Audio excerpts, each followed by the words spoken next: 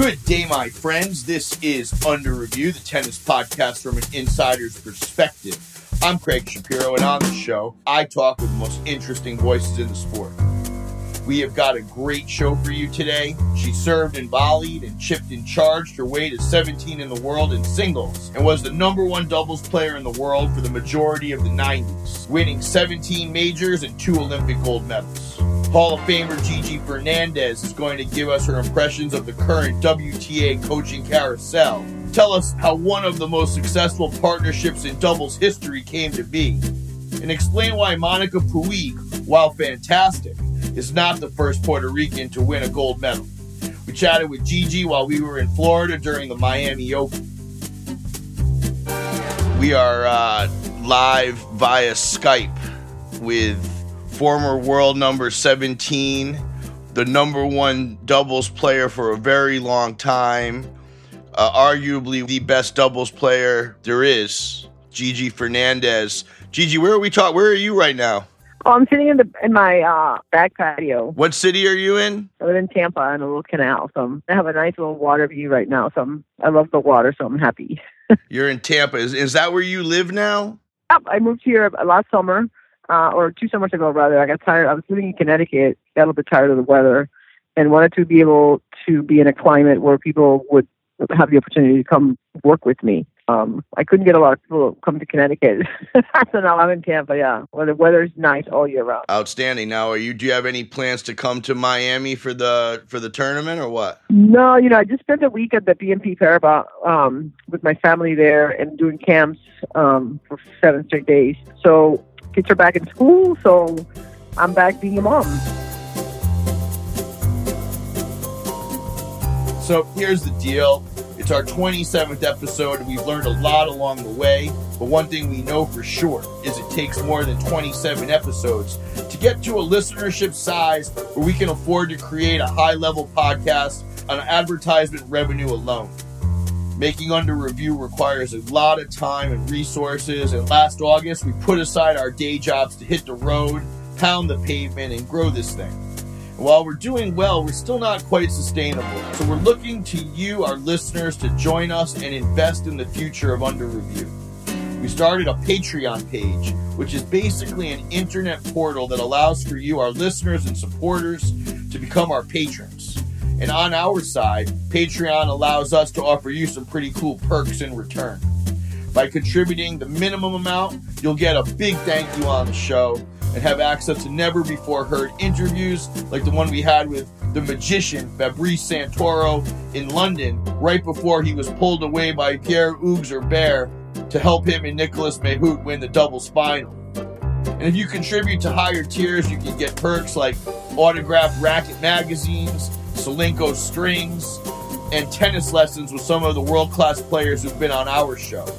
I think it's some pretty cool stuff, so please check it out at patreon.com/underreviewtennis. That's patreon.com/underreviewtennis. Please help spread the word. Thank you very much, and let's get back to the show. We do a 5-set format. Yep. In keeping with the tennis tradition. Our first set is our off-the-court report. Okay. And it sounds to me like you've set up a new camp. Is that right? Yeah, so I have an online business, and my online portal is called doubles.tv, and it's where I share all my knowledge of doubles. I have the Gigi Method, which is doubles instructional course, which teaches people how to play doubles. And for the last 5 years, I've been working with recreational players. I started doing that when I was the director of tennis at Chelsea Piers, from like 3-0 to 5-0. So that's sort of who I help right now. I help adults be better at doubles. And I do it either online or I do camps and clinics. I travel to clubs and do clinics like Matt Sealander was doing with his WOW, Wheelander on Wheels. I started doing the same thing about 5 years ago. And then just recently in the last year, I started, since I moved to Tampa, then I have 3-day camps where people come to Tampa for 3 days and work with me and kind of learn to play doubles in winning ways. That's a cool thing, 3-day doubles camp. Yeah, it's pretty cool. So we do it at the Innisbrook Resort and Spa, which is 20 miles from the Tampa airport. There used to be a tennis tournament there back in the 80s, but it's a really nice resort. And That's right. Innisbrook, that's a famous place. That's a famous tennis resort. Yeah, yeah, totally, that's cool. And they also famous golf. There's a men's pro golf tournament actually going on this week. So we started on the first day. We played 10 hours over 3 days.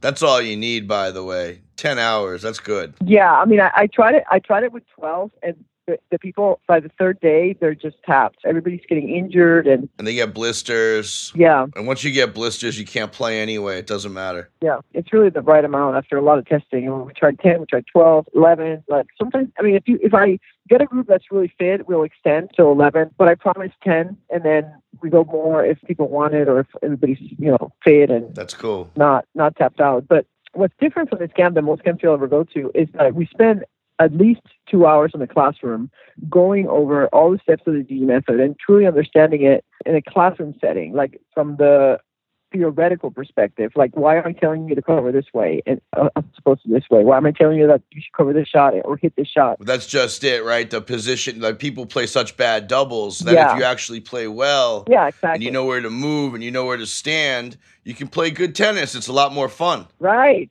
So actually you get better at tennis without having to go and work on your forehand and your backhand and your volleys for hours and hours. Gigi, I tell you what, nothing makes me crazier than when I have a partner that doesn't know where to go on the court. Yeah, or hits the wrong shot. It makes you look like a fool, right? Or gets you killed. Yeah, so we do that. So we have lunch, and at lunch I talk about serve and return strategies, and I talk about the mental game, which of course is probably what people struggle with the most, is really understanding the mental game. And as you know, or maybe you don't, but in an average match, an ATP Tour average match takes 2 hours and 45 minutes. And of that time, the players are only actually playing a point 24 of those minutes. That means that 84% of the time that you're playing tennis, you're not actually playing a point. So that is a lot of time to figure out what to do with your mind. And that's where most people falter. They don't have the right thought. They don't know what to think. They don't have the right sequence of events that happen between points. Gigi Fernandez, you break it down for the club player. Exactly. And get them better. 3 days and they're getting better. Yeah, and it's it's $1,800 all inclusive. So it's fairly fair, I think, compared to other camps where you might pay a little bit less, but you're not getting this kind of instruction and it, like I said, all inclusive, hotel meals, everything's included. So that's like three dinners at the Miami Open. Yeah, there you go. And now, what about those trips to the slams that we see? Yeah, I do that. Tell us about that. That to me looks way sexier than 3-day camp, but I want to cover it all. You know what I mean? Yeah, so that's fun. I mean, I find that tennis fans love to watch tennis, and a lot of them have this bucket list item in their life that they want to visit all the Grand Slams. So I bring them there. I have the packages, and I put we stay at the player hotels, and we get player transportation when possible, and we hang out at the courts, and they get to watch tennis with them, and I escort them around and show them all the little hidden areas that a regular fan might not know what's going on behind the scenes. Gigi Fernandez, your Final 8 club at all those slams, right? So yeah, I got that. I sure do. Just added the Laver Cup because I just find that event to be fascinating. I went last year and I watched it on TV 2 years ago, and I went last year and I thought, wow, this is the greatest thing for tennis, I think. Wow, Gigi, you're hot on the Laver Cup. They got to get one going for the ladies next, huh? Yeah, they should. I mean, it's so popular and so well done, and yeah, it's fun to watch the players come together as a team and really play for each other. And I think it's really good for not just for the game, but it's also good for the players to be in that kind of team environment. Also, seeing the top players play dubs is fun. Yes, that was the funnest part for me, watching Roger and Rafael Novak play doubles and actually get schooled by Jack Sock. That was the most interesting part. Jack Sock, who really actually knows how to play doubles, schooled all three of those players. Jack Sock at the Laver Cup, so he won all his doubles matches against much better players because he really understood doubles. And now when you get out on the court, do you just whip up on everybody still? Are you still just... No. Yes, you do. You do, right? Now, do you ever show up at a USTA open event and no one knows who you are and you just go out and kill everybody? Or no, not anymore. No. I'm 55 years old and, the body slows down and the eyes slow down, and kids at the edge, they hit the ball so hard, and it's like, no, it's I play USTA League 5-0, and I've never lost, but that doesn't mean that I couldn't lose. There's certainly been matches where I've been close to losing. Gigi Fernandez playing 5-0 league. I mean, that sounds like not baby. Fair.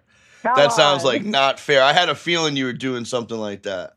Yeah, I enjoy competing. It's good to meet people, and when I started coaching recreational players again back when I became director of tennis, I discovered the social side of tennis. And there's obviously everybody listening to this knows that, and so do you. That tennis is very social. It's a social sport. I had no idea. Tennis had nothing to do with being social when I was playing. So I discovered it, and I'm like, oh my God, this is great. I made all these friends, and we have fun together, and we go out and have lunch after our matches, and we go on trips together. I mean, Gigi, you won 17 Grand Slams, and you're having fun at lunch after league. That's pretty funny. Exactly. You're into it. The social part. It's the social part of tennis. Yeah, it's fun. This is our second set. Yeah. This is our on-the-court report. Okay.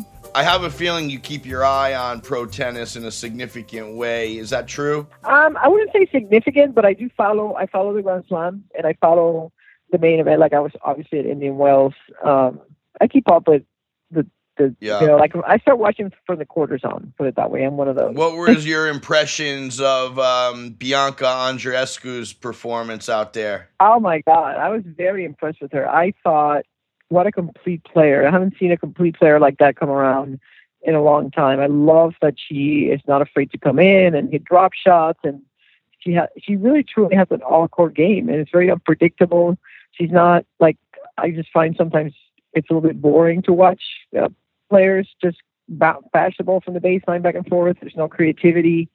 Like back in 15, 20 years ago, people could still serve volley and could still just play an all-court game, but I found it just became so one-dimensional. It's like, whoever to hit the ball harder was going to win. And then along comes Bianca Andreescu, and she's coming in and she's hitting drop shots, and she's really truly playing the whole court. So it was really a lot of fun to watch, and it'd be interesting to see how she reacts to this win. Because sometimes the first win's easy, but then following it up, it can be a little bit challenging at times. So we'll see how she reacts to that. I harp on this a lot, but she was match tough, right? She had come in, she'd played 30 matches. Yeah. And to me it showed. Yeah, well, to me that really showed. Scotty and I, we saw her on court 5,000 at Newport Beach Challenger, the Oracle Challenger. Oh, wow. Just a month ago. Wow. Yeah. No, she's match tough. What's your opinion of these truncated schedules a lot of the players are playing, where they're just kind of showing up? They're not playing a lot of events. Well, if you look at the longevity of a tennis player now versus 15, 20, 25 years ago, they've really extended their careers, and they do that by playing less. Back in my day, you had to play 17, 18 tournaments a year, and a lot of those tournaments were 2-week tournaments, so you're competing 36 to 40 weeks. That's crazy. I mean, I was on the road 42 weeks a year. I retired at 33, and I was done. It's too much. I mean, my body was done, my mind was gone, everything was done. So, now players are playing. I mean, look, Federer till 38. The Bryan brothers are well into their 40s. Venus Williams makes the quarters of every tournament she plays. Yeah. She's about to turn 40. I know. So it's really because they have limited their schedules, and and also they have, traveling physios, and they take better care of their bodies. There's more money to have your personal physio and your personal masseuse and all that to really take care of their bodies way better than my generation did. But they also don't play as much, and that's why they're having longer careers. Do you keep your eye on the doubles? Yeah, a little bit. I watch, like I said, I watch like the semis and the finals. I definitely watch the Grand Slams. I pay attention. Who on the women's side, who are the best doubles players in the world now? It's like a revolving door of who's going to be number one. But because Martina Hingis seemed like she was the best doubles player in the world for 20 years. Yeah, for a long time. Who just won? I mean, there was a surprise winner at Indian Wells, but whoever they beat in the finals, I got terrible with names. Siniakova and her partner. Siniakova, the Czech. Siniakova, she's been pretty good. Yeah, and who she's playing with, I forget her name.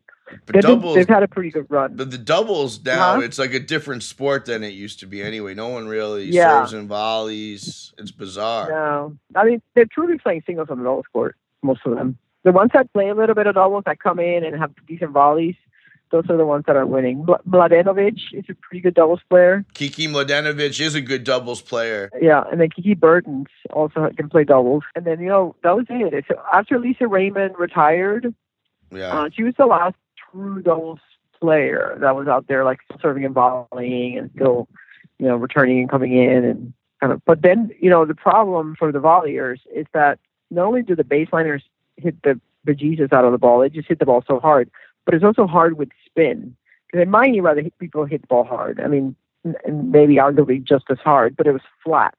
So when they were hitting the ball hard, it was coming, waist level or maybe thigh level, right, when you're returning a volley.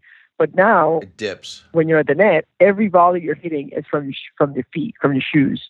So you're constantly hitting up on your volleys. And when you're constantly hitting up on your volleys, you're going to get clobbered.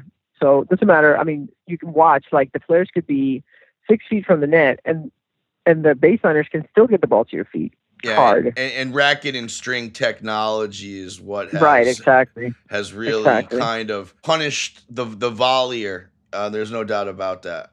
Yeah. I'm curious to hear your opinions about the coaching carousel, particularly on the women's side, that has shooken out since the back end of last year. That's crazy. Like, I think that Naomi Osaka, I don't even know what to make of that. I mean, how do you go from like 70 to number 1 in the world, win 2 Grand Slams, and fire your coach? My sense is in talking to a few people that seem like they know the story, something not that good must have happened. Like what? Yeah, I don't know. I mean, listen. Well, our show's an insider show. We're trying to get to the bottom of it, but I heard through the grapevine that he was making too much money. I mean, if he's making too much money, then that's ridiculous because she just made like $10 million in the last 9 months. So who cares how much he's making? $10 million in prize money. Not even. She made way more than that, boy. Exactly. Woo! She made a lot of money. So I don't know. Yeah. I mean, other than he's raping someone, you just keep the coach. I don't care what he's doing. Seriously? Like, let's be real. Like, I mean, unless he's doing something that is going to put him in jail, like, work it out. I mean, these players, like, not only with the coaches, but also with the doubles partners. Like, as soon as there's a little adversity, they're like, oh, thanks. I mean, that's this generation too. They don't really commit to things. It's like on to the next. So I don't know if Osaka, I mean, she obviously didn't defend her points at, and is she still number 1 in the world after not defending her points at Indian Wells? I think she is, but only because of other things that happened. However, she sure didn't defend those points. I know. And I actually watched her have a tragic practice a few days ago. Oh, really? I mean, she actually just sat down right on the court. Started crying? Hadn't, no. Just, it just didn't seem like a very, it didn't seem like you were watching the number 1 player in the world, that's for sure. But maybe we weren't supposed to see that. Listen, players have bad practices, okay? And she's number 1 in the world, and she's had some, it's not easy to go win 7 matches, and she's done it twice now, back to back. Yeah, but you know what? Getting to number 1 is way easier than staying in number 1. You know what I mean? Like, when you look at Kerber, was number 1 a couple of years ago, 2 years ago, and then she went, like, AWOL and got down to, like, outside the top 20. Kerber, and she dumped her coach, too, by the way, Wim Fissette. Yeah. Also, Simona Halep, Darren Cahill stopped traveling with her. Yeah. Garbiñe Muguruza has, like, a tragic relationship with her coach, it seems like. I mean, every time we see her, she's like losing somewhere and staring at her coach like she's going to like kill him. I'll tell you, the worst mistake Garbina did was she won Wimbledon with Conchita Martinez as her coach and then didn't keep her. Like, what are you thinking? Obviously, she helped you win Wimbledon and then she went back to her old coach, Sam. It's like, all right, well, keep Sam if you want, but just keep Conchita around. But no, she didn't. So... What, she didn't want to pay Conchita? Maybe that's it. But, they make so much money. It's like, Jesus Christ. She made $4 million just in prize money for winning Wimbledon. So, like you said, plus all the endorsements. So, I don't know. How much money do you need, really? Is it money every time, or the coaches drive the player crazy? Yeah, I don't know. I mean, it's just a mentality. Maybe it's just feeling like they did it. You know, it's like, oh yeah, he's my coach, but I'm the one that was on the court, which is true, but it takes a village. You know, it's not.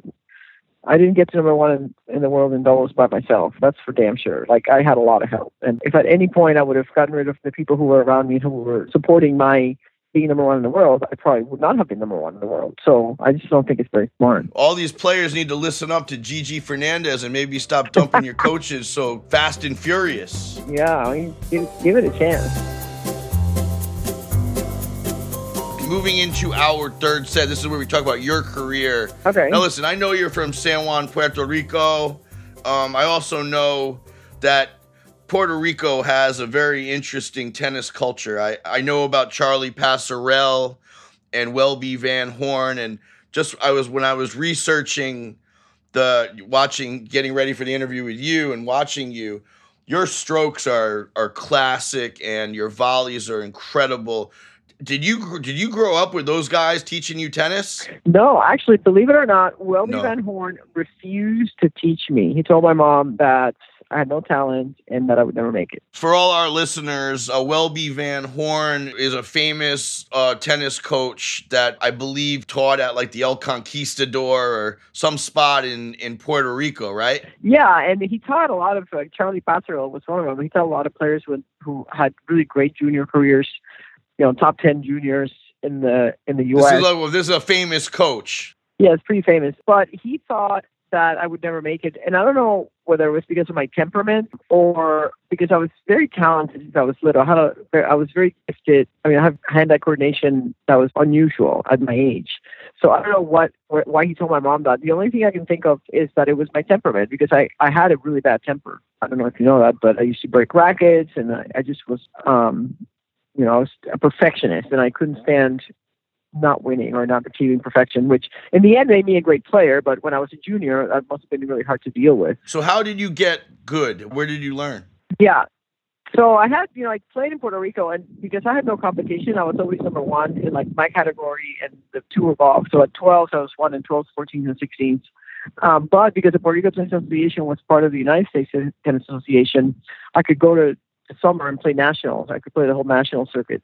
And I got recruited by coach at Clemson University. So I went to Clemson. Hold on a second. So you played junior tennis, you'd come to the States, and you would, what did you do? You'd play tournaments in Florida. Where else would you play? Yeah, I just played nationals. I played the Clay Court Nationals, the Hartford Nationals, the Southern Open. And did you have results? I did good in doubles. I made the finals of a couple nationals. I think I may have even won like the 1400 nationals, Clay Court Nationals, I think.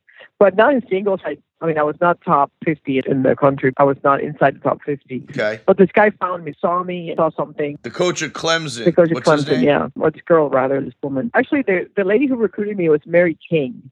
And she recruited me, but then when I got there, she had left. And when I went to college, it was the first time in my life that I played tennis every day. And it was the first time in my life that I actually drilled, where I did let's do forehand cross courts and backhand down the line, for 20 minutes. I've never done that in my life. It's the first time you got real serious. Yeah. So as a freshman, I was playing number 2 on my team, but I didn't, I lost only 2 matches. And what year is this? 1982. 1982, Clemson Tiger. What was that experience like? Did you love it out there? It was kind of challenging because I was from Puerto Rico and I had a hard time understanding the Southern accent.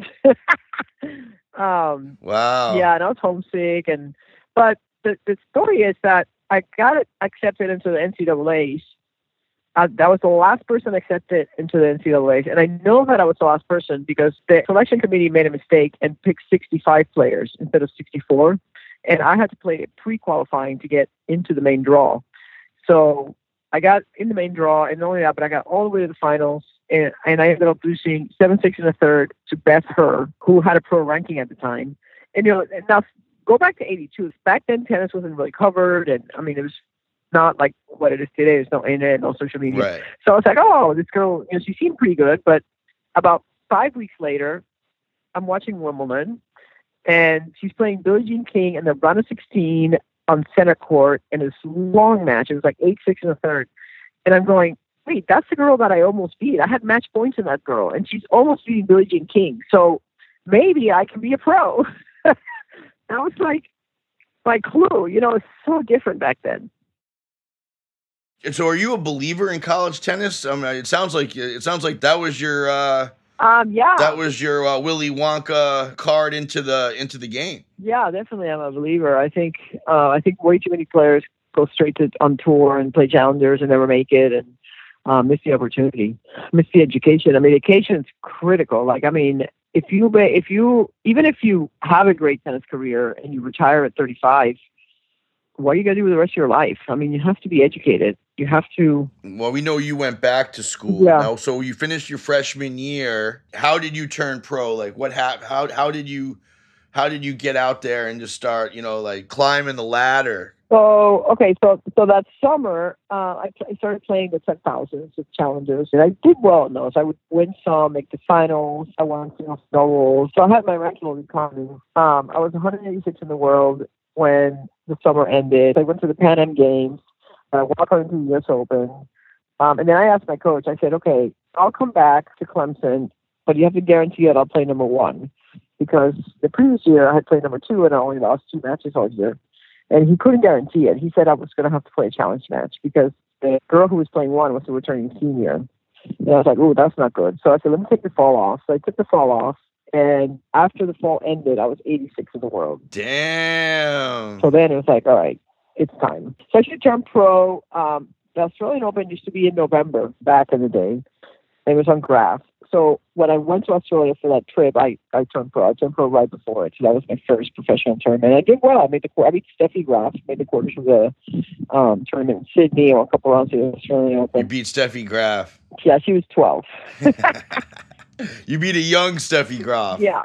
So then I struggled for what I perceived as struggling for 4 or 5 years. And I almost quit. I was really not happy. It was hard to travel and be on myself, and I wasn't winning as much as I thought I should be winning. And then I had a breakthrough moment at the 1988 U.S. Open where I met Jim Lair, and he was the first person that helped me deal with the mental part of the game. Just for our listeners, we just talked about Dr. Jim Lair with Gordon Euling. This is one of the most well-known sports psychologists who has a very significant, as you're hearing right now from Gigi, place in tennis. Yeah, I mean, he was groundbreaking. He was the first psychologist to really delve into tennis and help players figure out really what to do with all that time between points. Because, like I said earlier, 85% of the time or 84% of the time you're playing tennis, you're not playing a point. So what are you doing with that time? And so he helped me with that. So, Gigi, you're a disciple of Dr. Lair. Yes. Okay. So he helped me win that first U.S. Open. And then from then on, that was 88. And then by 90, I was winning, 1 or 2 Grand Slams a year. And when Natasha and I became partners, then I was winning 3 Grand Slams a year. Natasha and we won 14 Grand Slams. Natasha Zvereva. Yeah. Her name is Natalia. Yeah. Is it both Natalia and Natasha? I always called her Natasha. Or was she always just Natasha? She was always Natasha. Yeah, she was always Natasha. Natasha Zvereva. And you, what did you guys like? You just met in the locker room or on the practice court? Because when you got together, you ladies won 14 Grand Slams. I mean, that's no joke. Yeah, I know, in 5 years. That's crazy, right? How'd you meet her? So, I mean, we've been playing against each other. Played each other in the 91 U.S. Open final. Doubles. Yeah, in doubles. So I was playing with Yana Novotná, and she was playing with Larisa Neon. And when the match ended, we lost 6-4 in the third. When that ended, Yana says, I need to talk to you. And I said, are you crazy? We just lost 6-4 in the third. She double fault at a match point. I was devastated. And she says, I don't want to play with you anymore. And I was like, wait a second, you double faulted. I should be dumping you. And we had just won the French Open. Wait, Yana was very temperamental. God rest her soul, by the way. I know, it's terrible. She's so missed, sad. but it's sad. She passed away a year or two ago, I believe. But Yana was very temperamental. Yeah, Well, I mean, I wouldn't call her very temperamental. And she dumped you right after the loss, like literally dumped you. Yeah, literally just said, "I don't want to play with you anymore." And I was like, "What do you mean?" We had just won the French. I made the finals at Wimbledon. Well, unbeknownst to Natasha and I, Larissa and Yana had agreed to play the rest of the year together. So they both dumped us. Wow, thick as thieves. Yeah, so it kind of left Natasha and I like, whoa. So then about 9 months later, we got together. And, of course, we played them in the next year. We played him at that Wimbledon. At the next Wimbledon, we played him in the finals. And we beat him. Yay, we played him 6 times in Grand Slam finals and never lost to him. Wow, that's like revenge best served cold right there. And for all our listeners, Natasha Zvereva is in the Tennis Hall of Fame as well as Gigi. Yeah. Natasha Zvereva, she was kind of kooky, right? Like she had a reputation, or is known for kind of going a little sideways. Isn't that right? What? I mean, Natasha's her own person. You know, she wasn't going to conform to what anybody ever told her to do. She was the first Russian to demand her own prize money, right? Yeah. So she was really groundbreaking. But she was, like I said, she was her own person, and she did whatever she wanted and wasn't going to be told what to do. And she was a great player. Yeah. She had great hands. Top 10 singles player, too. But I always thought that she had the potential to, like, really check out and yeah. She had a potential to really check out during matches, particularly singles matches. Yeah. And I wanted to ask you, like what kind of stuff would you say to her on the court? Because you guys played great together. I mean, that's arguably the best doubles team in history right there. Well, no, I think Martina and Pam get that. Shout out to Martina and Pam. Yeah, no, they won a couple more. I mean, I think what was unique about Natasha and I, like Martina and Pam were number 1 and number 4 in singles. So really 2 great players getting together. Natasha and I, she was somewhere in the top 15 and I was somewhere in the top 30. So we're definitely not the best players in the world, but we really understood doubles and we really had the best partnership and really knew doubles. And that's why we won so much. But it was not because we were the best players in the world by any stretch.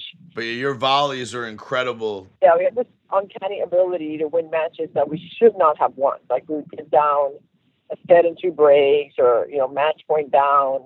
So many times we were down match points and we just find a way to win. So it was a very intense 5 years, 14 Grand Slams in 5 years. That's how many Grand Slams Venus and Serena have won. That's no joke. I mean, that's an incredible accomplishment. But listen, you got to 17 in the world in singles, got inside the top 20, you quarterfinal Grand Slam.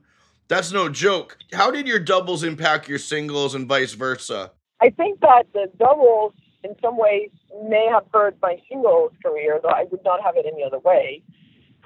Because I was always playing doubles on the weekend. Like I was always Friday, Saturday, Sunday were dedicated to doubles. Monday travel, Tuesday play singles. So I'm just not really getting myself properly prepared to play singles. But I was constantly trying to get better at singles, which, in turn made me a better doubles player. But I think if I had had a different upbringing in Puerto Rico, like where I really had the base of the ground strokes, I might have had a better singles career. But I turned pro with a slice forehand and a slice backhand. I had no topspin. I didn't have a topspin forehand and a topspin backhand. So I learned a topspin backhand on tour. No way. Yeah. So yeah, that's my story. That's interesting. But I mean, honestly, I was just watching you when we were getting ready for this. Your volleys are just unbelievable. Who taught you to volley? It was a combination of people, but I think I perfected my volley in Aspen when I was working with Julie Anthony.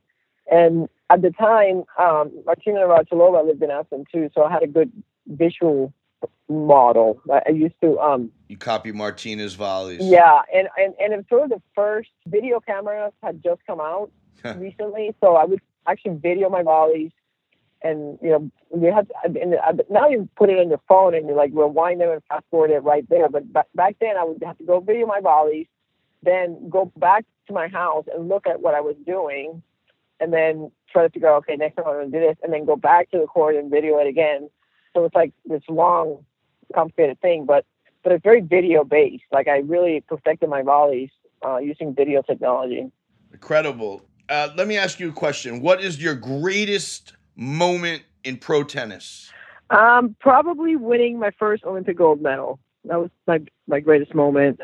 Mary Jo Fernandez and I were playing Conchita Martinez and Arantxa Sanchez Vicario in Spain, and we were playing in Spain, in Barcelona. So the stadium was packed, 12,000 people, and it was really exciting. We won in 3 sets, and the feeling of winning a gold medal and standing in the podium was pretty special. I mean, would you win like 6 French Opens, five Wimbledons? I mean, yeah. You're telling me a gold medal is even better than that? Yeah, I'm telling you that.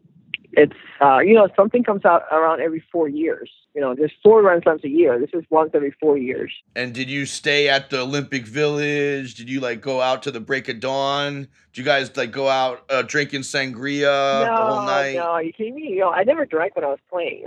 Not till maybe the last couple of years, but never before a match. No, not before. I mean, after you won the gold. Oh, after we won the gold. Yeah. So I stayed in the Village for the first part of the event, but then once the tennis started, I moved out because the Village had no air conditioning. We were in Barcelona in August. The weather was probably in the mid-90s with 100% humidity. No air conditioning. We had 1 fan to share for the whole team.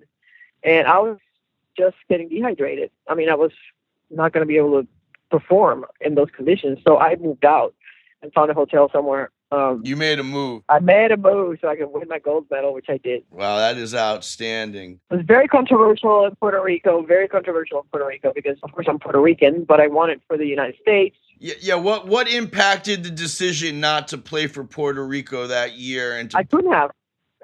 There was 2 reasons I couldn't have. Number 1, there was not another Puerto Rican I could play doubles with. And number 2, to play in the Olympics, you have to be a recognized country by the ITF. So the Puerto Rico Tennis Association was part of the United States Tennis Association for history. But in 1991, Puerto Rico applied to the ITF to become our own country with, in the eyes of the Olympic movement, right? So in 91, we were going through that process of trying to turn Puerto Rico into its own country, but it had not been confirmed that it was going to happen or not. And another prerequisite was that you had to play for your country Fed Cup twice to be able to compete in the Olympics. So you do the math. If we're going through this process in 91, the Olympics are in 92, and we still don't know if Puerto Rico is going to be a country. Right. You had no shot. I know, but people don't want to remember that. All they want to remember is that I chose to live in the United States and that I betrayed Puerto Ricans, and then they say Monica Puig is the first Puerto Rican to win a gold medal. And I want to go crazy when I hear that, because I am the first Puerto Rican to win a gold medal, period. I won it for the United States, but I am as Puerto Rican as they come. Possibly even more Puerto Rican than Monica Puig, who at 2 years old left the island. So, it's very, very difficult for Puerto Ricans because we're both, right? You're both. Yeah. So now how do you define being Puerto Rican? Who's more Puerto Rican? Somebody who was born and raised there and lived their whole life there, developed there, or somebody who was born and left and then went back? I don't know. No one's more Puerto Rican than the other. We're both Puerto Rican. And I won my gold medal for the United States, and she won her gold medal for Puerto Rico. And we all celebrated. I was so excited when she won. Now, what's your relationship with the tennis community and in Puerto Rico? Yes. So when I retired, I became the Fed Cup coach. When I retired from playing myself back in the 90s, I was the Fed Cup coach, and I did that for a couple of years. I was a Pan American Games coach. And so you have a robust relationship with the island. Yeah. I've always gone back. I've always been very, very, it's always obviously held a very special place. When the hurricane happened, I did a lot of fundraising events for Puerto Rico and raised a couple $100,000 in the end for hurricane relief, which is still an issue. So yeah, I have a great relationship. I just, my dad passed away last April, so I haven't been back since. And I don't know, maybe I will at some point, but I've created a life here in Tampa in the United States. I've been living here longer than I lived there, but I'm still from Puerto Rico. I still feel, my cultural identity is Puerto Rican, and I love the food, I love the music, I love everything about it. So Gigi Fernandez, tried and true Boricua. Yes.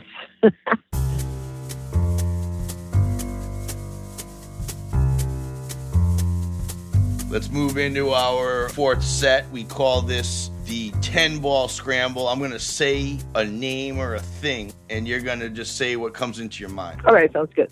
Navratilova. Perfection. Sabatini. Style. Arantxa. Grit. Mary Jo. Class. Hingis. Oh my God, how do you define her? Hingis. Unique. Favorite city. Sydney. No, scratch that. Favorite city, New York. Favorite court. Center court at Wimbledon. Favorite tournament. The French Open. Favorite player growing up. Martina. No, wait. Go back. Favorite player growing up. Bjorn Borg. And on the lady side. Martina. Favorite player now. Don't have one. Don't have one. Just kidding. I can't say because I don't want to be. I love Roger and Rafa equally, and people are like, most people are either Roger fans or Rafa fans, and I really love them both. Yeah, those fans need to relax. You can love, You can like them for. It's like you can like a Coke or a Pepsi once in a while. Right, you don't have to be one or the other. It's crazy. You can like New York and you can like LA. Yeah. Exactly. For different reasons. People need to chill. Yeah. Puerto Rico. La Isla del Encanto. Jose Ferrer. Oh God. Jose Ferrer, Oscar winner. Is he a relative of yours? Did I read that? Yeah. He's my great uncle. Oh, that's cool. Yeah, my mother's first uncle. So my mother's true uncle, Shout out to Jose Ferrer. Yeah. Which, by the way, makes me related to George Clooney, and I'm dying to meet him, and I haven't. Oh, interesting. George Clooney, if you're listening, maybe you need to get into that 3-day clinic. Yeah, he can come for free. Nah, you got to make him pay double. George Clooney's got all the money. Yeah. This is our fifth and final set. First of all, thank you for giving us so much time today. We call this the Queen of the Court. If you were the queen of tennis and you could make a change in the sport with one swing of the scepter, what would it be? I would raise the nets. Explain that, please. So if you raise the nets, the game will become less about the serve, the power, and we will go back to being more of an all-court game. How many inches range the net? How many inches? Yeah, I would start with 6 inches. Just 6 inches, and let's see if we can make the serves less important and start making players all-court players again.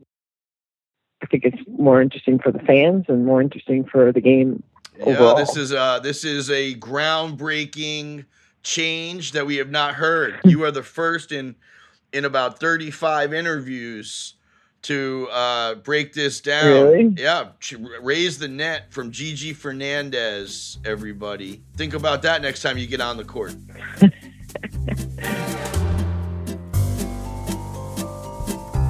Thank you very much for spending the time with us. Where can we find you online? Yeah, so if you go to gigifernandeztennis.com, that's a good starting point. That has all the information you need about my camps and clinics, and I have a free mailing list that I send a tip every once a month. I send a lot of free stuff, free lessons online. Once you're on my mailing list, you'll get random emails with free stuff. And then once in a while, I try to sell some products that I create. And I'm just coming out with a doubles playbook for the summer. And, one thing that players use that I think most people who are watching don't understand this, but we're constantly running plays. When I'm serving, I'm thinking, okay, I'm going to serve it here. My partner's going to go or not. If they go, I'm going to go there, and then I'm going to hit the next ball there, and then I'm going to put the next ball away. That's sort of like the sequence of thoughts, right? You're speaking my language, man. People need to be playing better doubles because it becomes so much more fun. Right. God. Yeah, so that's what I'm coming up with a book of plays. So when you're serving to the deuce side against a lefty, what do? You have 10 options. I give you 10 plays, and pick one, and I'll tell you which one to use based on your opponent's strengths and weaknesses. Nice. Listen, thank you very much, and Thank you. You are released. We had a great time. Thank you. I appreciate it. Thanks for having me. Thank you to everyone for listening. If you want to help support Under Review, the Tennis Insiders podcast, and get some great perks along the way, please visit our Patreon page at patreon.com/underreviewtennis. We really, really appreciate it. Huge thank you to Gigi Fernandez. You can check her out at gigifernandeztennis.com. Thank you to Marielle Klunder Hollins for helping us set up the interview with Gigi. I want to thank my cousin Jay Shapiro for helping us with accommodations. And if you like what you're hearing, please subscribe, rate, and review us. And tell your friends. We can be found on iTunes, Spotify, Google, Stitcher, and everywhere else you get your podcasts. We also love hearing from you. So if you want to have a topic explored or a person you want to hear from, please let us know. Our email is info@underreviewtennis.com. @UR with CS is our Twitter handle. Underreviewtennis is our Instagram and Facebook. Our producer is Scott Tuft, and our music is by Brian Senti. Jason Binnick did our mix. We will be back next time with more of the most interesting voices in the sport. Until then, I'm Craig Shapiro, and you are released.